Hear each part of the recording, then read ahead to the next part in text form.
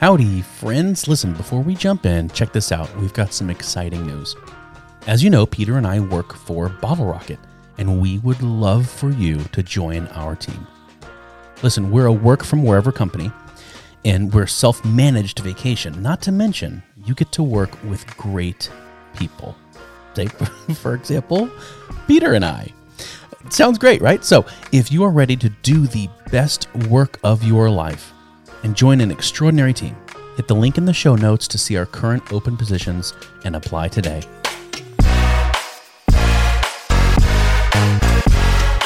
Hi, everybody. Welcome back to Liftoff by Bottle Rocket. I'm Tony Dosat. And I'm Peter Clayman. Hey, this is exciting. Is this our first double? Two for the price of one, Peter? Yeah, okay, awesome. It's the first double. Oh, sweet. What a joy. We have really cool guests today. They're the founders of Project Matriarchs and have some new cool stuff coming up too that is in the works that we're going to be talking about. But without further ado, Lola McAllister and Pilar McDonald, thank you so much for joining us today on the podcast. We're so glad to be here. Thank you for having us. Yes, thank you. I'm very excited to be talking with you both. So you guys before ever we kick things? Oh yeah, Tony. Oh, okay, Tony. Oh, I see. You go for it. No, you go. Well, mine is so stupid that I just want to get it out of the way. Do you guys ever play with the McAllister McDonald thing, like the Mick this, Mick that, or is it? Look, it's a good question. I think our main benefits from that came when we were in middle school together and always we graduated holding hands, walking down our 8th grade graduation. So I'd say that was the main benefit of always being next to each other in line and whatnot. Okay, Peter, I'm done being silly. Let's get serious. I can't believe that was your first question. Okay, well I'm glad you got it out. So Project Matriarchs, like, fill us in. What is it? What are you advocating for? Tell us a little bit more. Totally. Okay. So how it started, I guess we can start there. It started about a year ago. So kind of right when we were in the midst of the pandemic and families were facing the start of the school year.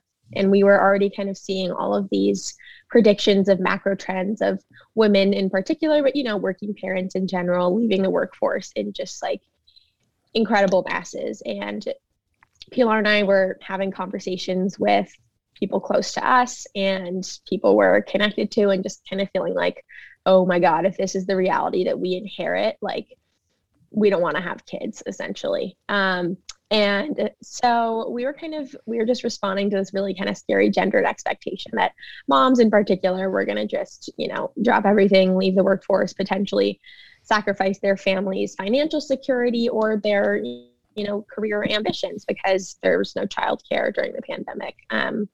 And so we kind of were thinking about what we had to leverage towards some sort of solution. We were both thinking about taking a year off from college. And so we were like, we have time, we have energy, we have connections to our college communities. How could we potentially leverage those things towards some sort of solution? And so really do think that our communities of fellow college students are our greatest resource. And so we started pairing college students with families to provide virtual so that it was COVID safe, essentially childcare, academic support, really anything that just keeps the kid engaged over Zoom and out of their parent or caregiver's kind of hair. So we did that. It's been awesome.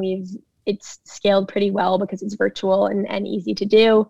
And we're just really it's gratifying to see the kind of impact that an hour or two of free time a day can have for a caregiver. It can make a massive difference.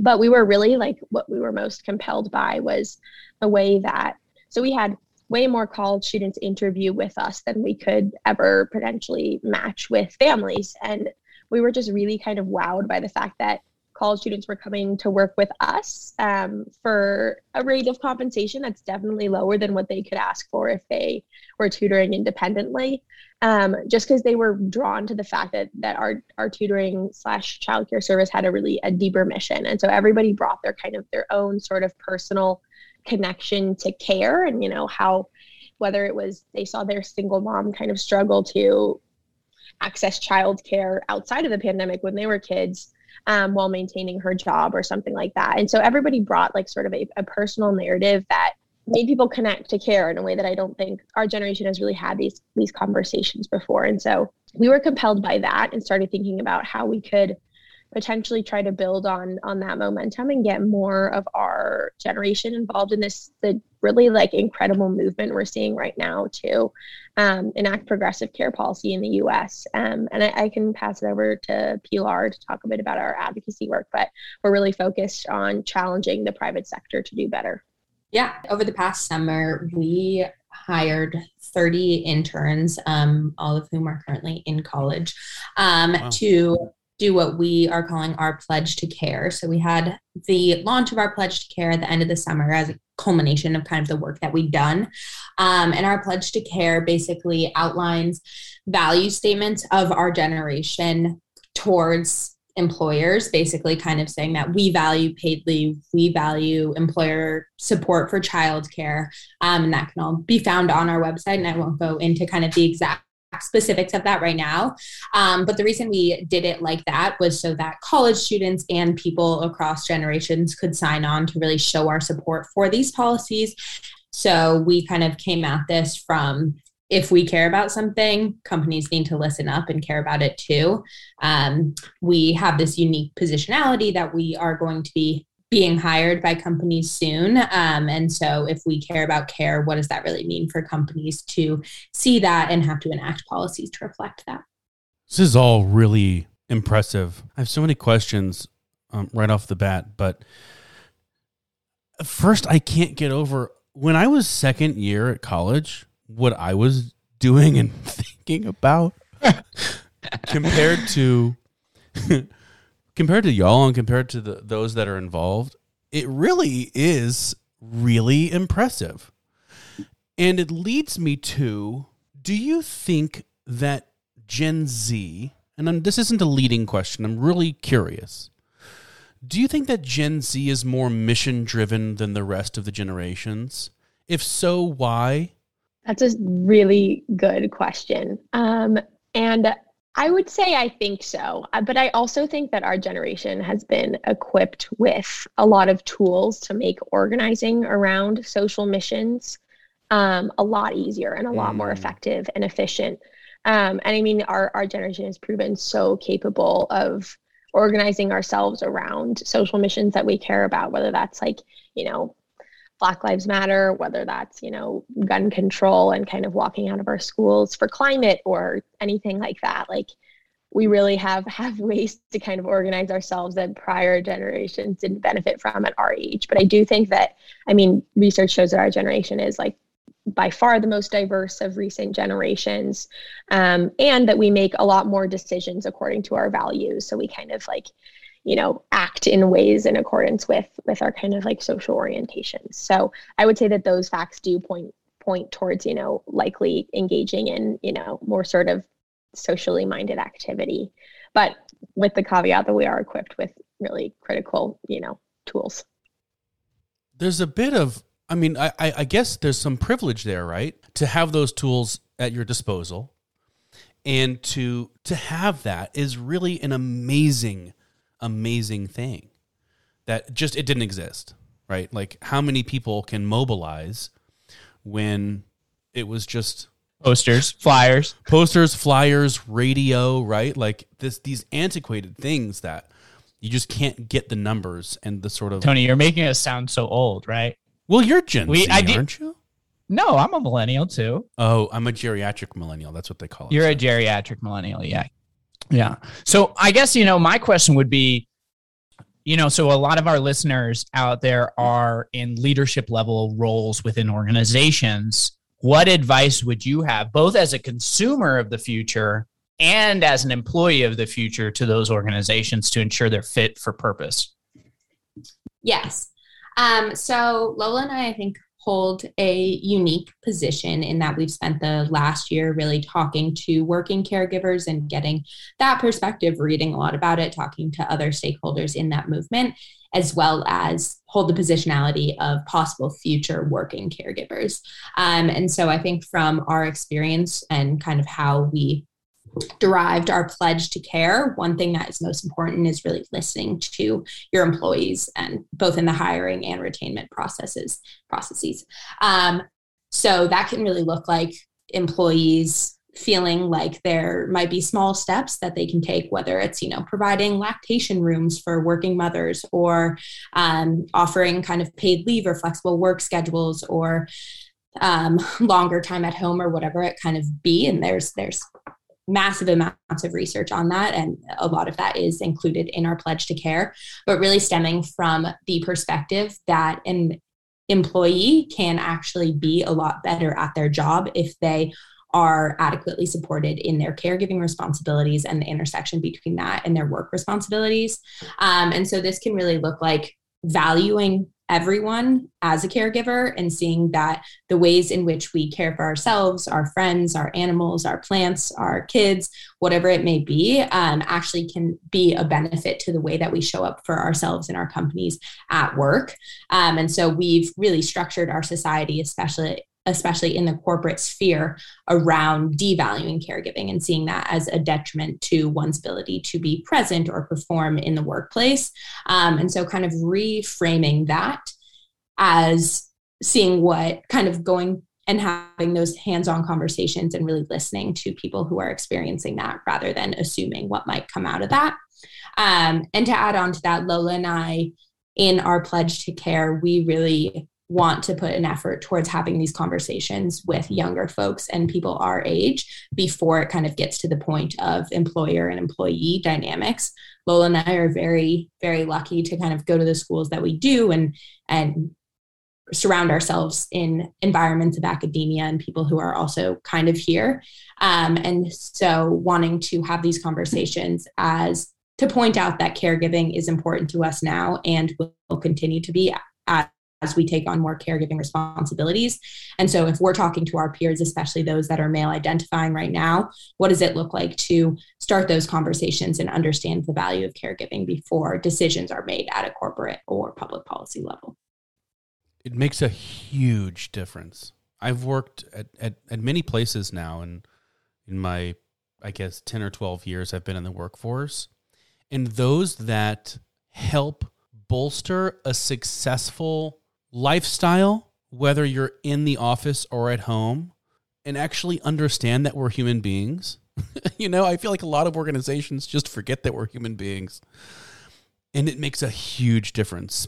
I'm a father of two, right? And my wife is a powerhouse, like working, crushing it, killing it. We both have our thing. And luckily, where I work, Bottle Rocket is extraordinary in that, So I think it's huge. And I think what you guys are doing is huge. And more companies should be more in tune with caregiving. Because like you said, it's, when you first hear caregiving, the definition and the thought behind it is a lot different than what it actually means to be a caregiver. So that's big. So what started it, right? When and why? I think for us, if you talked to us like a year and a half ago, we would never have said like, oh yeah, we're going to turn into like care advocates. We'd be like, what does that even mean? Like, what do you mean by care? Like, what does that mean?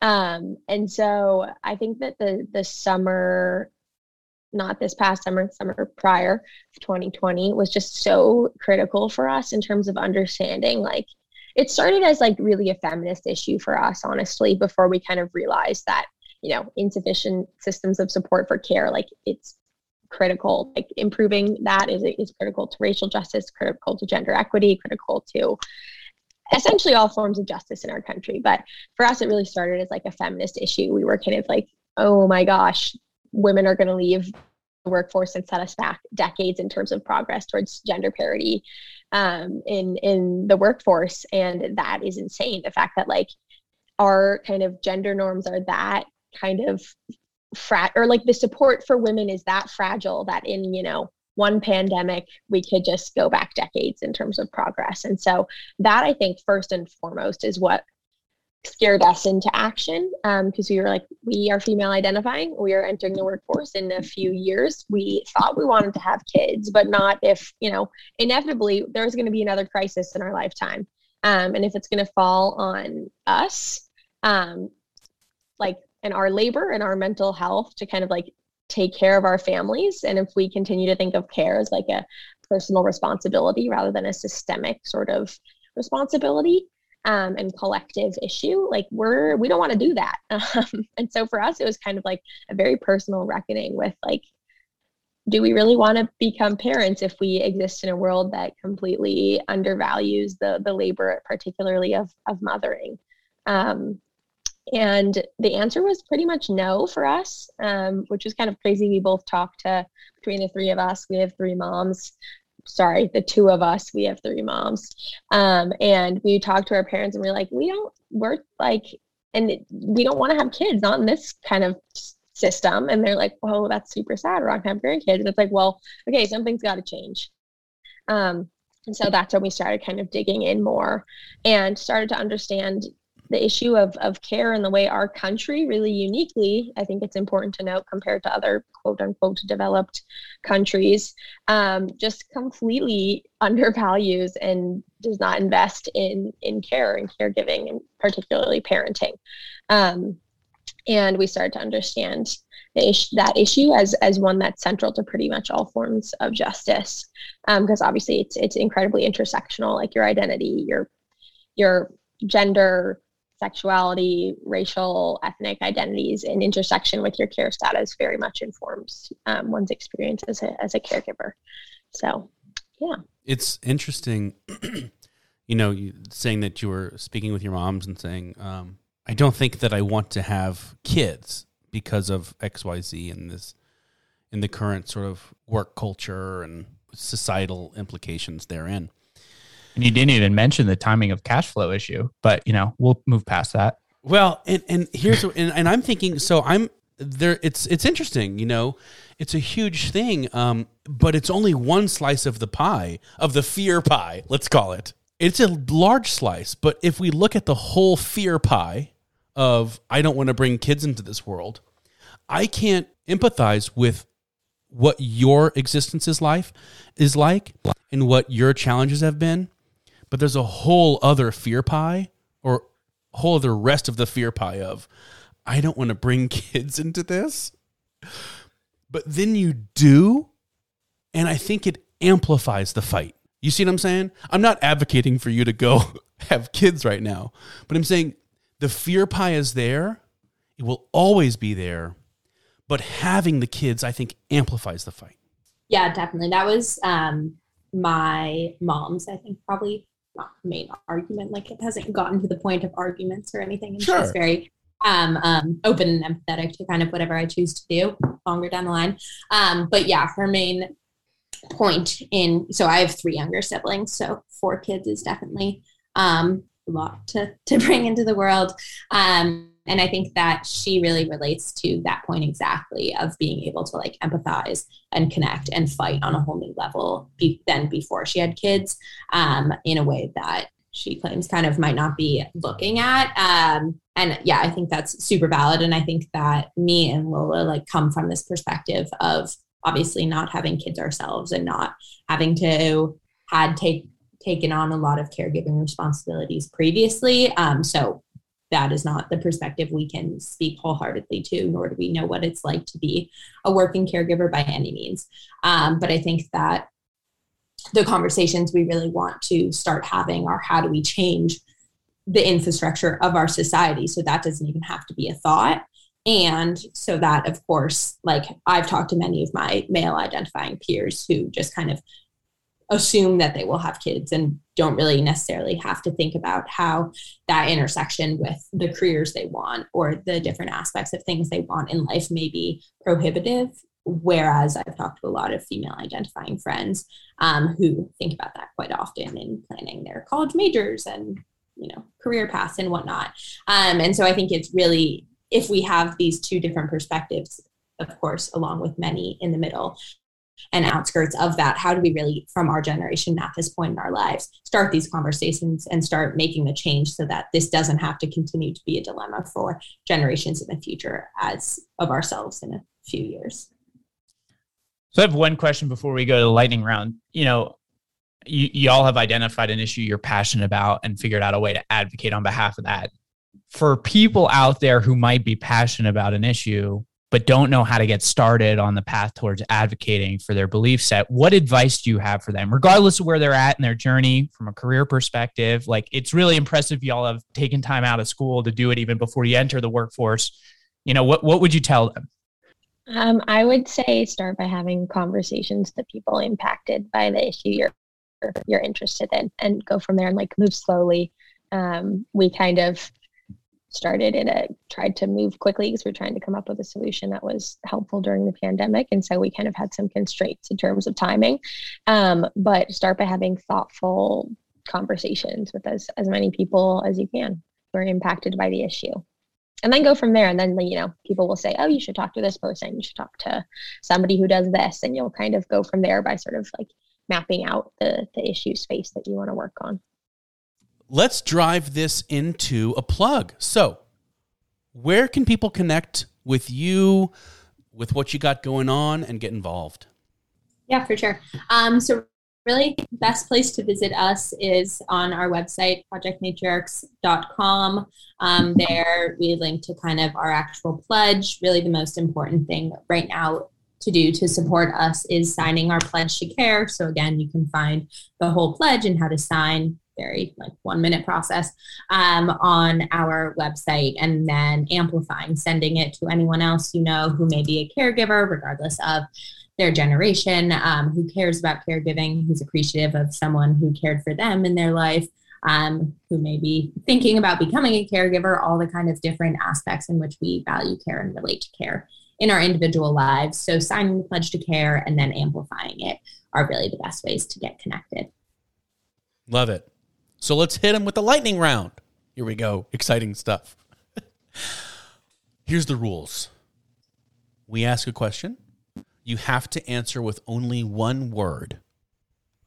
It's going to be hard because maybe your word's going to influence the other person depending on whoever answers first, but try to have your own word, and you can't. We've never had a double lightning round. Yeah. So that you both get to answer, but both with one word.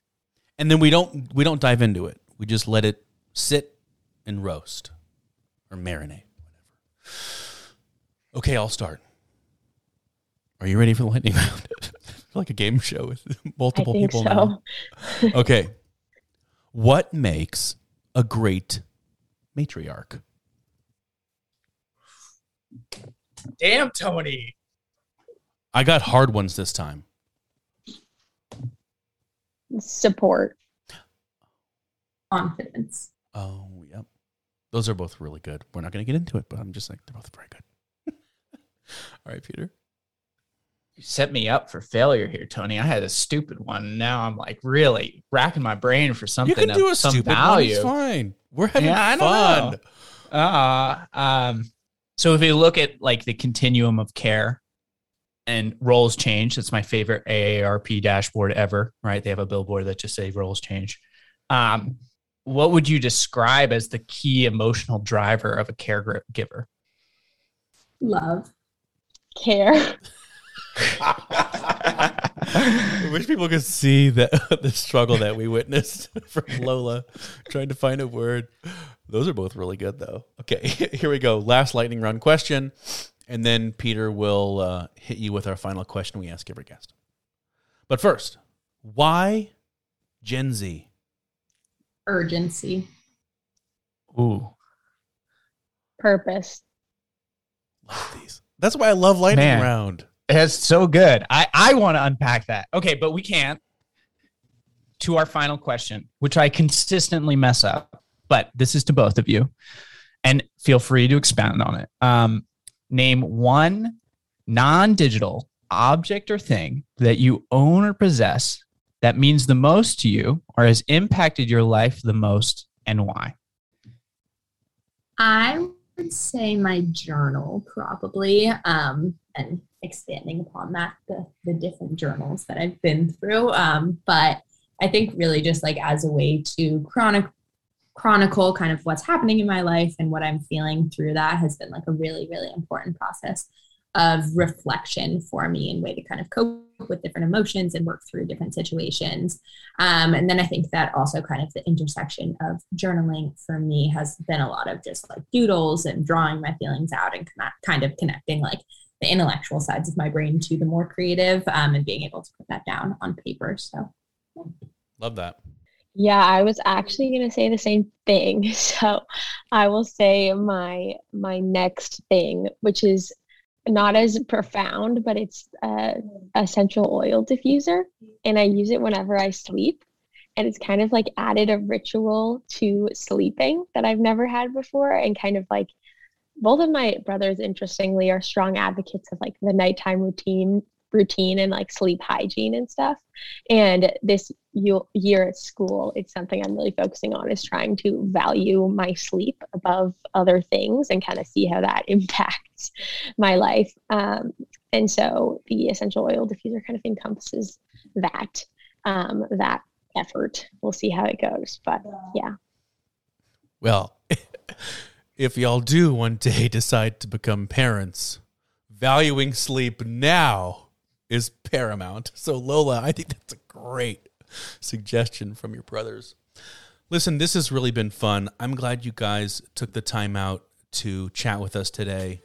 It's a great cause. It's a great purpose y'all have, and we can't wait to see where this goes. Thank you both. Yeah, it's so lovely to chat with you, and we really appreciate those kind words. Yes, thank you so much, you guys. It's a lot of fun.